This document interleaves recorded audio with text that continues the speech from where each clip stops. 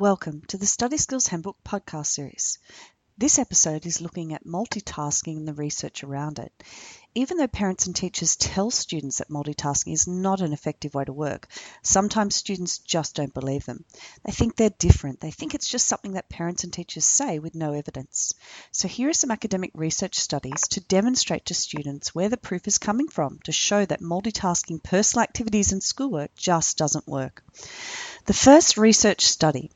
In this study, 62 university students were taking an accounting course.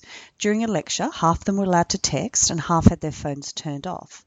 After the lecture, there was a quiz, and those students who did not text scored much higher marks than those who were texting at the same time that they were trying to listen to the lecture.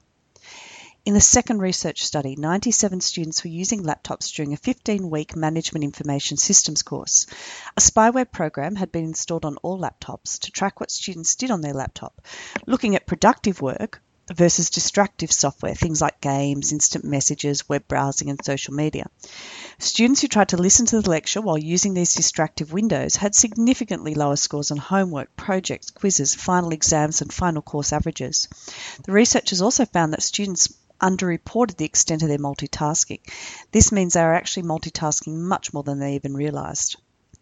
In the third research study, students in a psychology course had to read on their computer screen a 4,000-word document. There were three groups. One used instant messaging before they started reading, one used instant messaging while they were reading, and the third group just read the document with no instant messaging.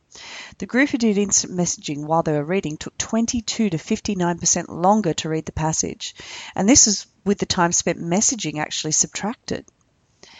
In the final research study, students in a psychology course completed weekly surveys on their use of laptop use during class. The study found that the more students used their laptops in class, the lower was their performance and their understanding of the lectures. So you might want to think next time you're going to multitask.